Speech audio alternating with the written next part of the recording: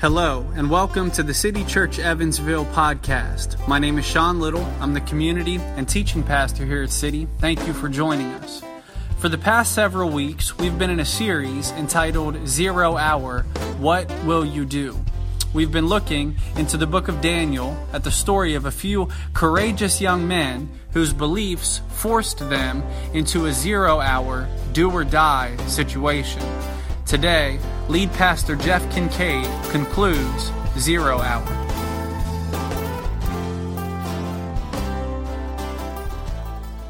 Moms, as I said, we love you for so many reasons. But one of the reasons that we love you is that you have the capacity to say some hilarious things without even trying to say them.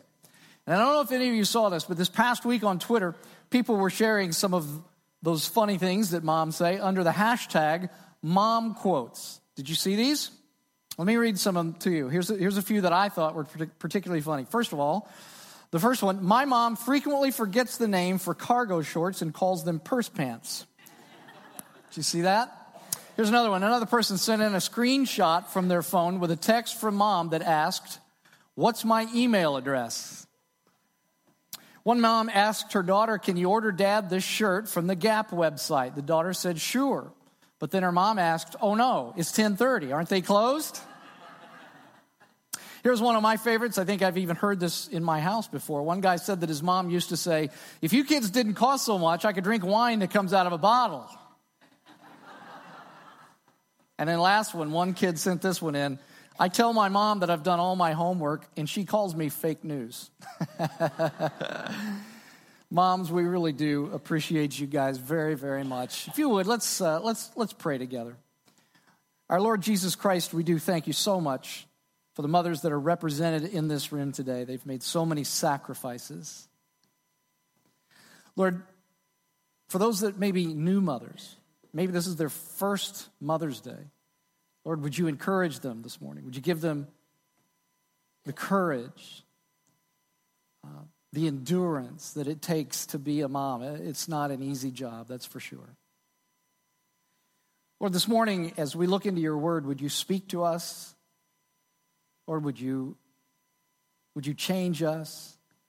Would you give us courage this morning, Lord? We pray that you would, as we leave here today, when we leave here today, that we would be changed into the image of Jesus Christ. And it's in his name that we pray. Amen. Well, for those of you who are new to City Church, we are in a series that we've called 0 Hour. What will you do? And what we mean with that question is if you were in a situation in which you had to deny Christ or experience significant persecution, what would you do? Would you stand for Christ regardless of the consequences, or would you deny Christ? Now, conventional wisdom would say that this is not the kind of thing that a pastor should speak on Mother's Day.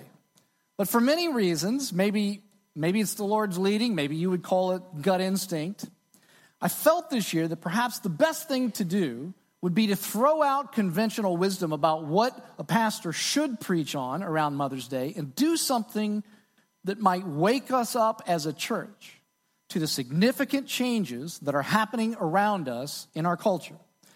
As I've said over the course of the last few weeks, there are many leading, well-respected Christian thought leaders who are warning that there are signs that believers in Christ in America will soon begin to face very real persecution for our faith in Christ. Those of you who are students here today, that you would face persecution for your faith in Christ.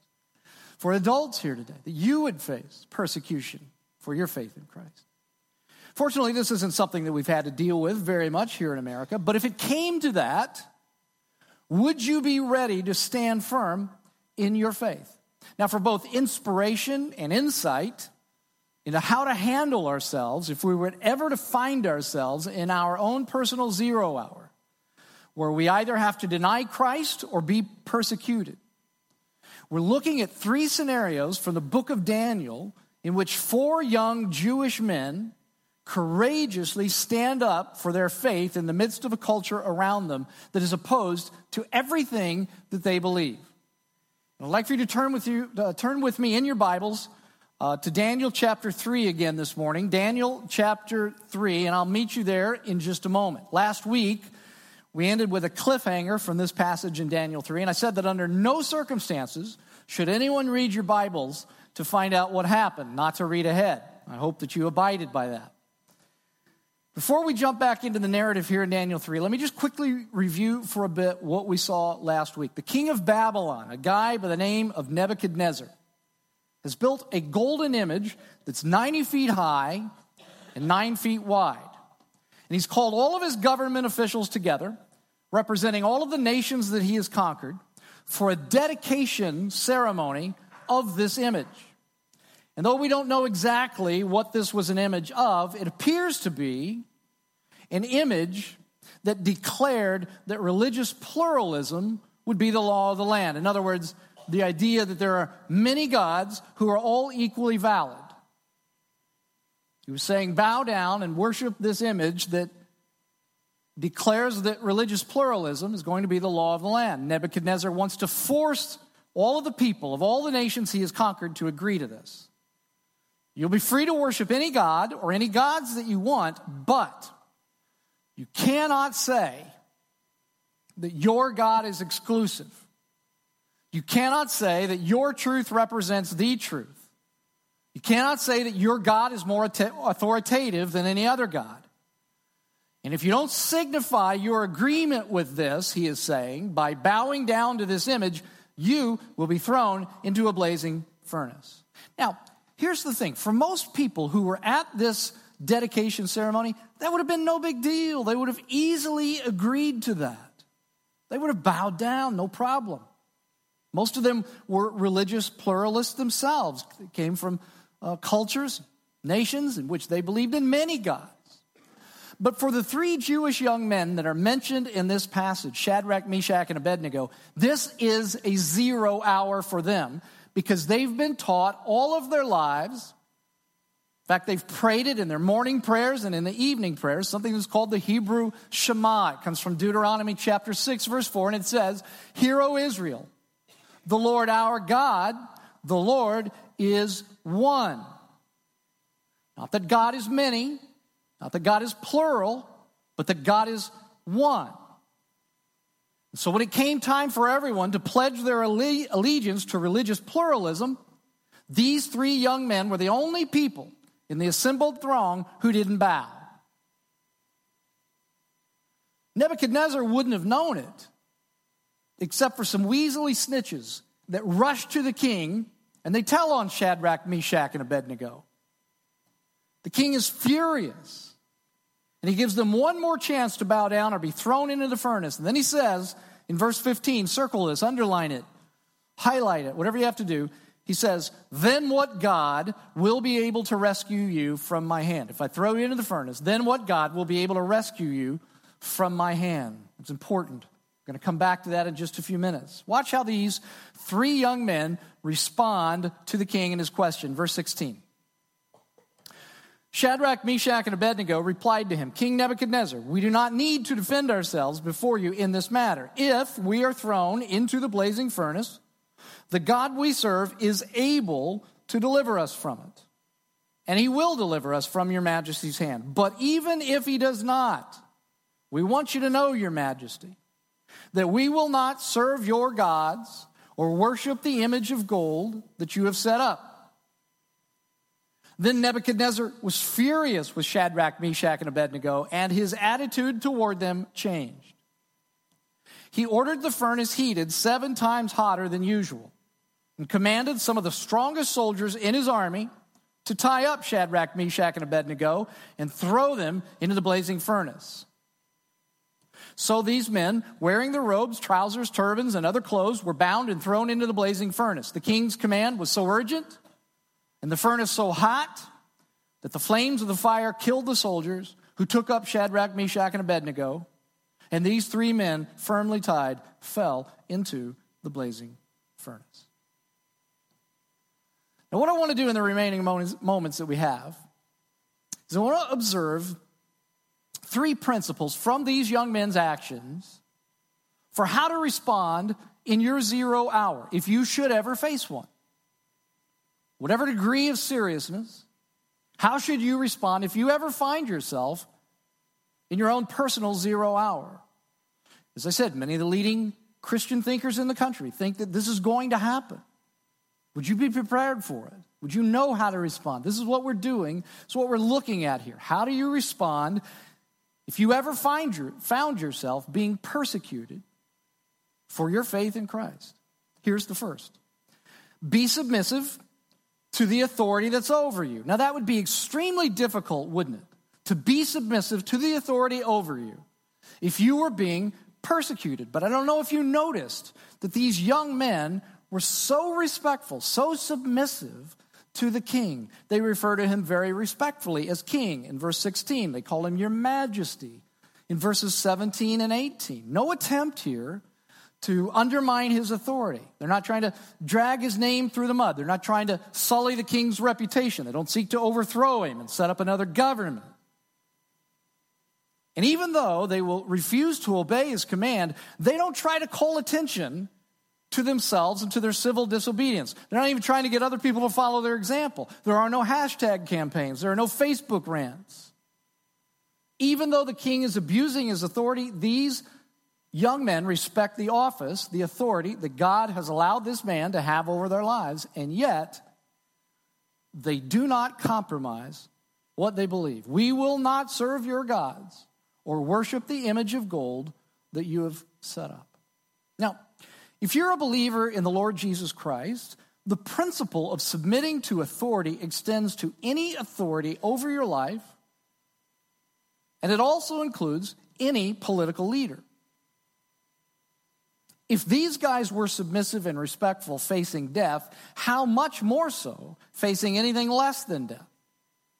I'm often troubled by the things that believers in Christ say and do publicly and in social media regarding political leaders that they don't agree with. It's okay to disagree. It's okay to engage in the political process, but it's never okay for believers in Christ to be disrespectful. Make sure that the tweets and the Facebook, the things you write on Facebook are respectful to those in authority over you, even if you stridently disagree with what they stand for. Always be respectful. And should you ever find yourself in a situation in which an authority, maybe it's at work, maybe it's somebody at school, maybe it's a teacher at school, maybe it is a political leader, but if you ever find yourself in a situation in which they require you to violate God's explicit commands, refuse to do so. But refuse in a way that is respectful and submissive. Here's the second principle. Don't argue. Nebuchadnezzar threatens these guys with a blazing furnace, and then he taunts them with the question, what God could deliver you from my hands? He's talking trash to them. He's trying to pull them off sides. But they don't argue with him. They say in verse 16, it's not necessary for us to defend ourselves. In other words, to argue with you. Now listen to me. Don't misunderstand. There is absolutely a place for an intellectual defense of Christianity. There are places and times for that. But you know what? A vast majority of the time, the best and most influential way to defend Christianity is just to quietly live the truth. Just to quietly live it out. In fact, what's so funny about this passage is that these three young men are so polite, so calm, and so peaceful, and the one who is frothing at the mouth in this passage is the king. He's losing his mind. His life isn't on the line, but he's losing his mind. He's enraged.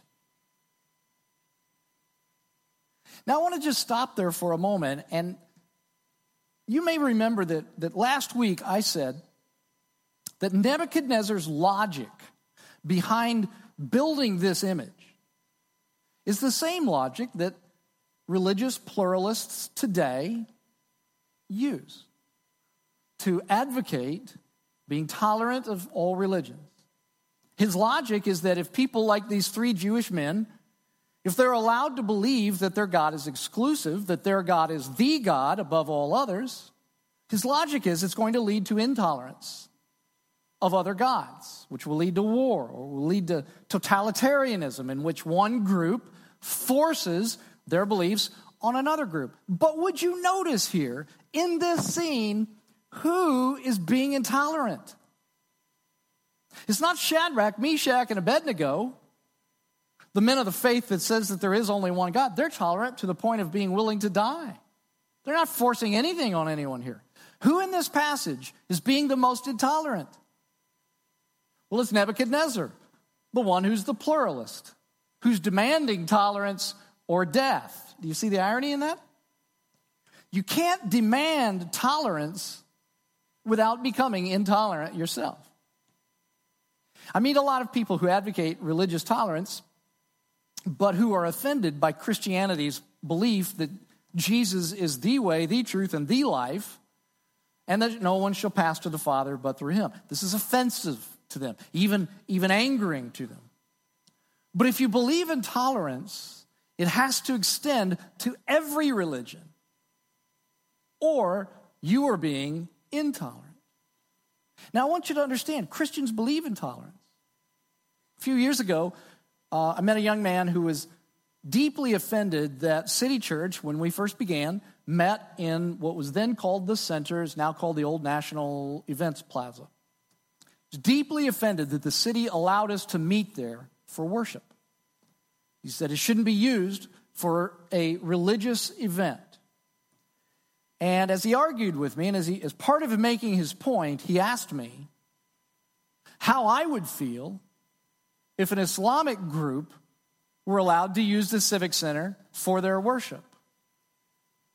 I said, and I think it surprised him, I said, I would have no problem at all. No problem at all. They're taxpayers too. They have a right to use the same facilities we use to practice their faith. Christianity, rightly understood, can never lead to intolerance on the part of Christians or totalitarianism on the part of Christians. It just can't. Now, I know, sure, you would say, well, the Crusades, maybe you would mention Westboro Baptist Church, and you'd say that those are examples of Christians that are intolerant, and the Crusades led to totalitarianism. But remember, what I just said was that Christianity, rightly understood, couldn't lead to intolerance or totalitarianism. The people at Westboro Baptist have no idea what Christianity is about. The Crusades were not examples of Christianity rightly understood. And for those of you who are in city life groups, one of the questions that you're going to be asked this week is to think about why it is true that Christianity can never lead, if it's rightly understood, it can never lead to intolerance, and it can never lead to totalitarianism. It's just not possible. You're going to be asked to think about that this week and discuss it in the context of your group. Okay. What I really want you to see there is that by not arguing, the quiet dignity of these three young men reveals the intolerance of the king.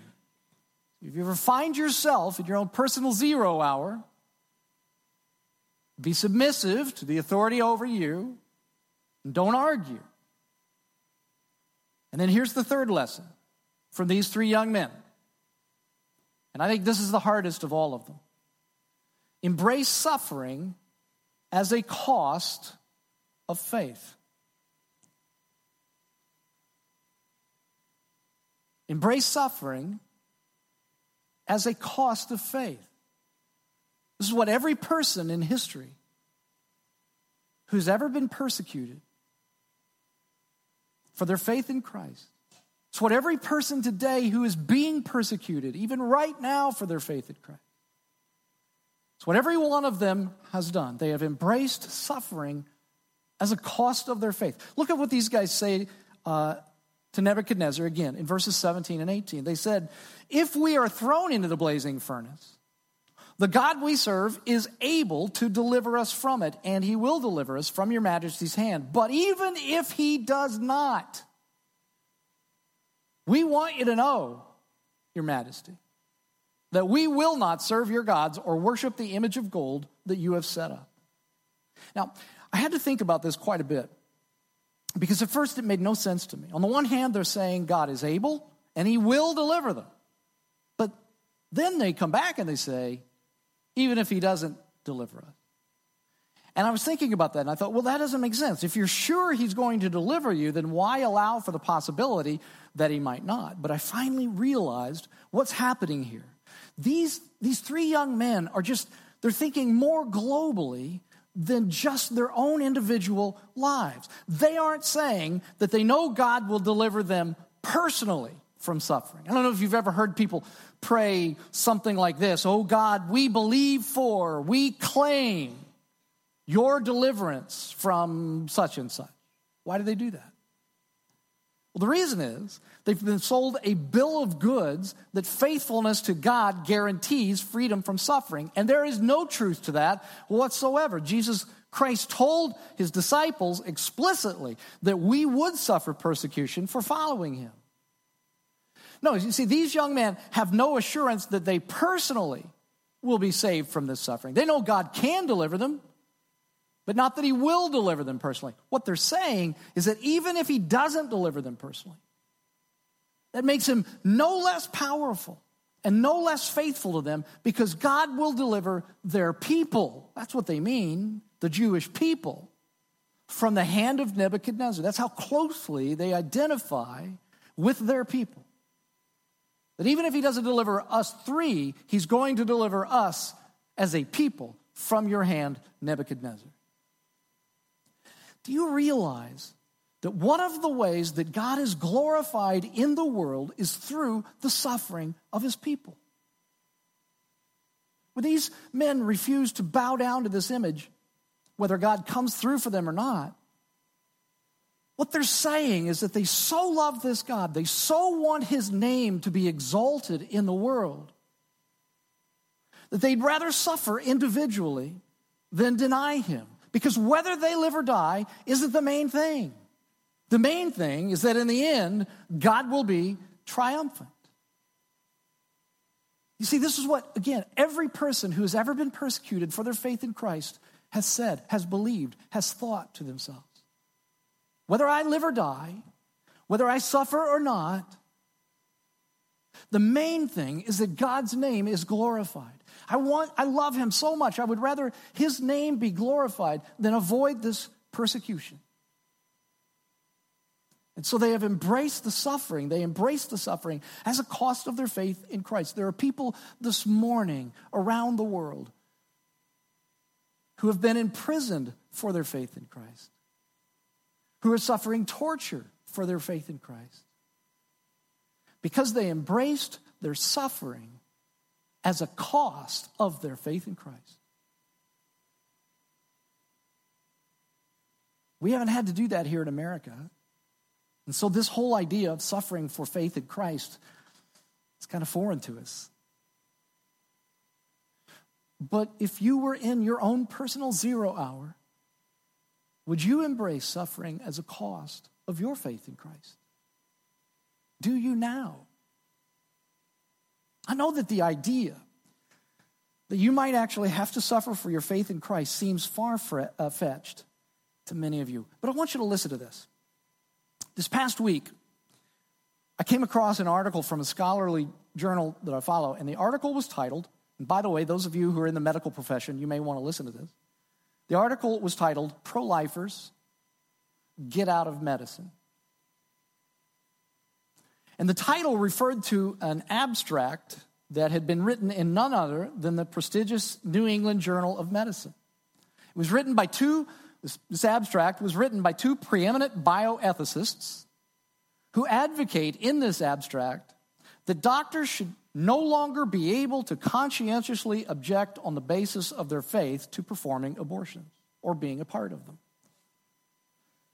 Medical professionals would either be required to provide the abortion or find a doctor for the patient who will provide an abortion, and by extension, be a part of the abortion itself.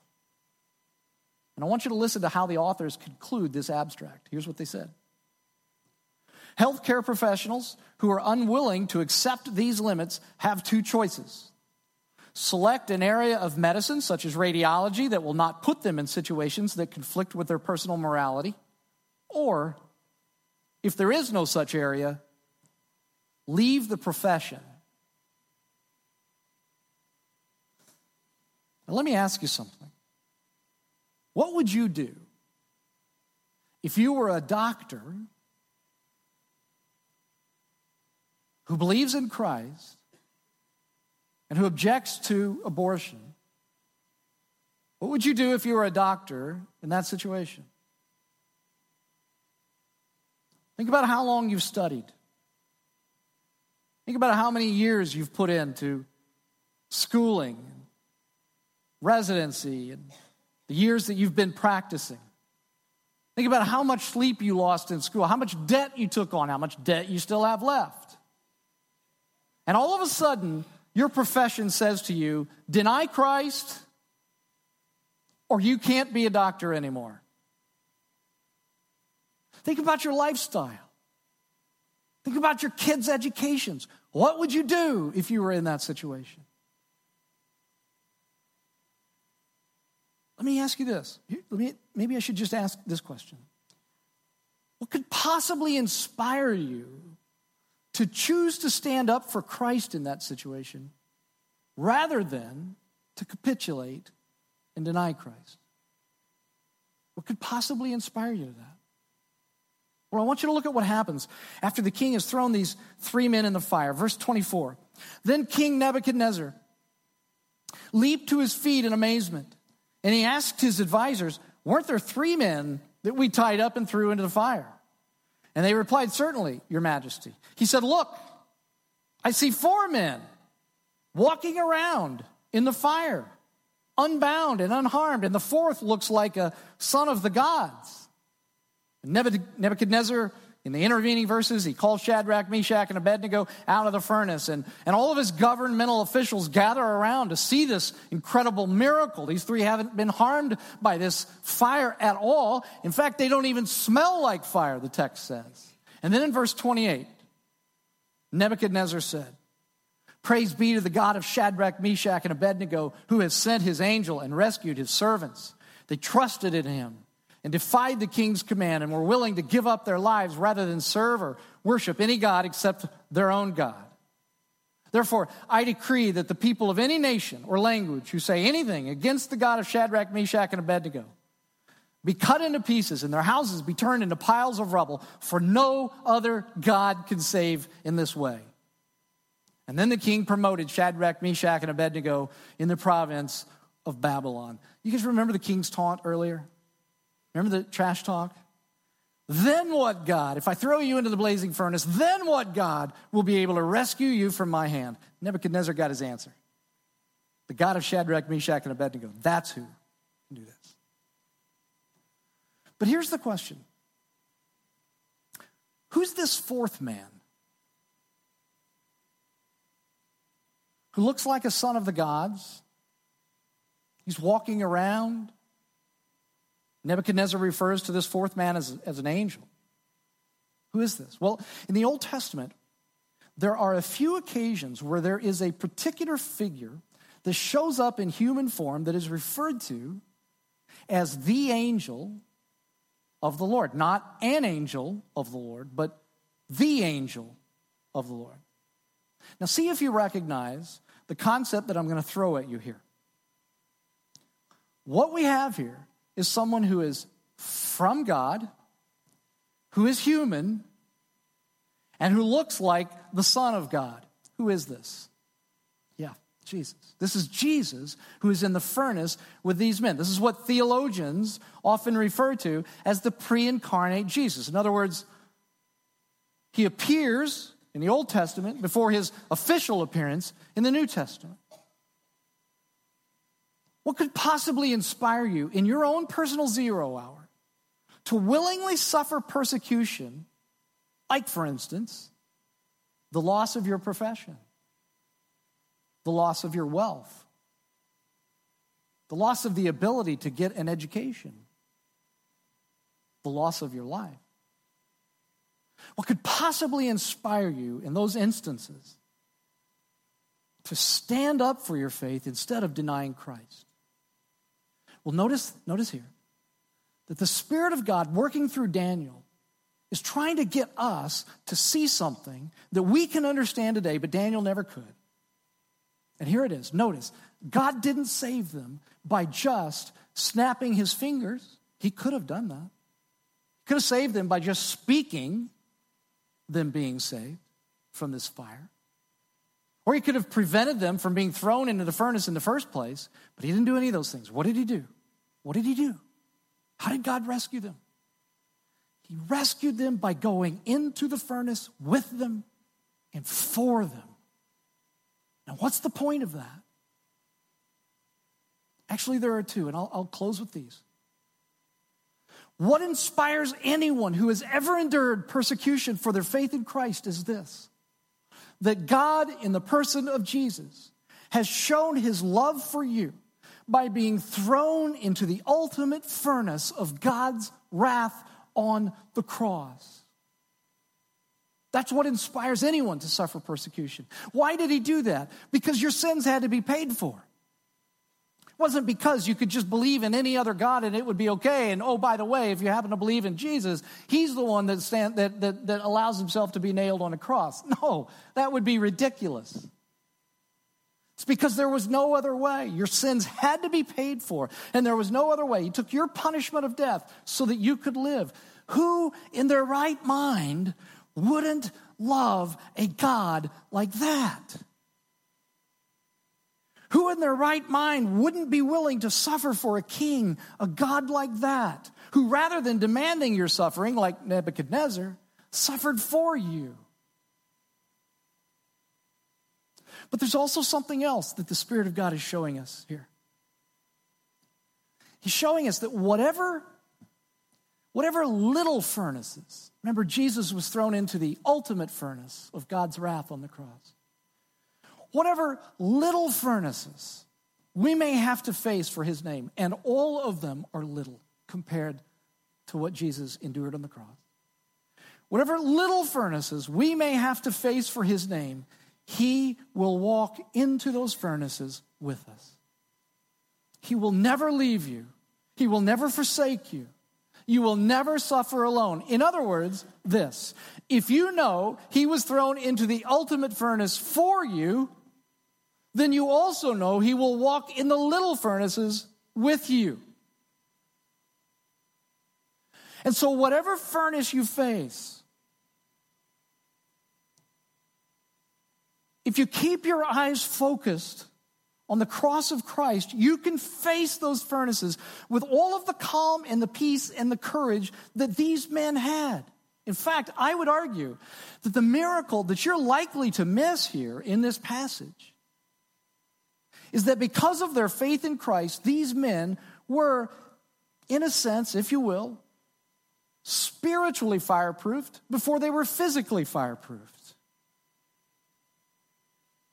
How else do you experience this kind of calm, this kind of peace, this kind of courage, this kind of respect in the face of what is the most torturous death imaginable?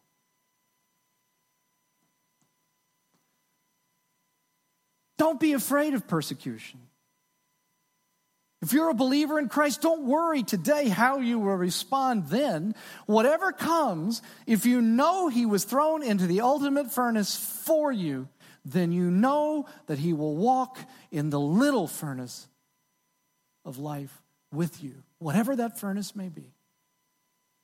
And as a result, you will be able to face whatever comes with all of the peace and the calm and the courage that these men did. Would you bow your heads with me?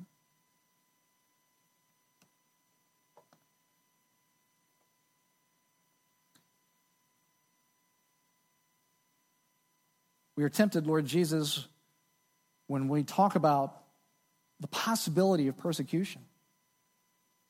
We're tempted to be afraid. Lord, would you remind us today that greater is he who is in us, who believe, than he who is in the world. Lord, should we ever find ourselves in these situations, would you enable us to keep our eyes focused on the cross? And we would be reminded that if you suffered for us there on the cross in the ultimate furnace of God's wrath, you'll certainly walk with us in any little furnace and any little persecution that we face. Lord, would you inspire us with that? Would you give us courage with that? Lord, for those who are here today who may not believe in Christ, maybe they don't understand Christ. Maybe they came here today thinking, well, one day I'll clean up my act and then I'll give my life to God. Lord, would you remind them today, would you teach them today, would you speak into their hearts today that Christianity is not about them cleaning up their acts, but it's about Christ and what he did for us on the cross while we were still sinners. Would you bring them, Lord, to a place where they would believe on the Lord Jesus Christ, on his death for the forgiveness of their sins and his resurrection for their justification in you. Lord, we thank you so much for the truths and the men that are represented here in the book of Daniel, but we know that all of these men were there to point us ultimately towards you. It's in your name, Lord Jesus Christ, that we worship and pray today. Amen.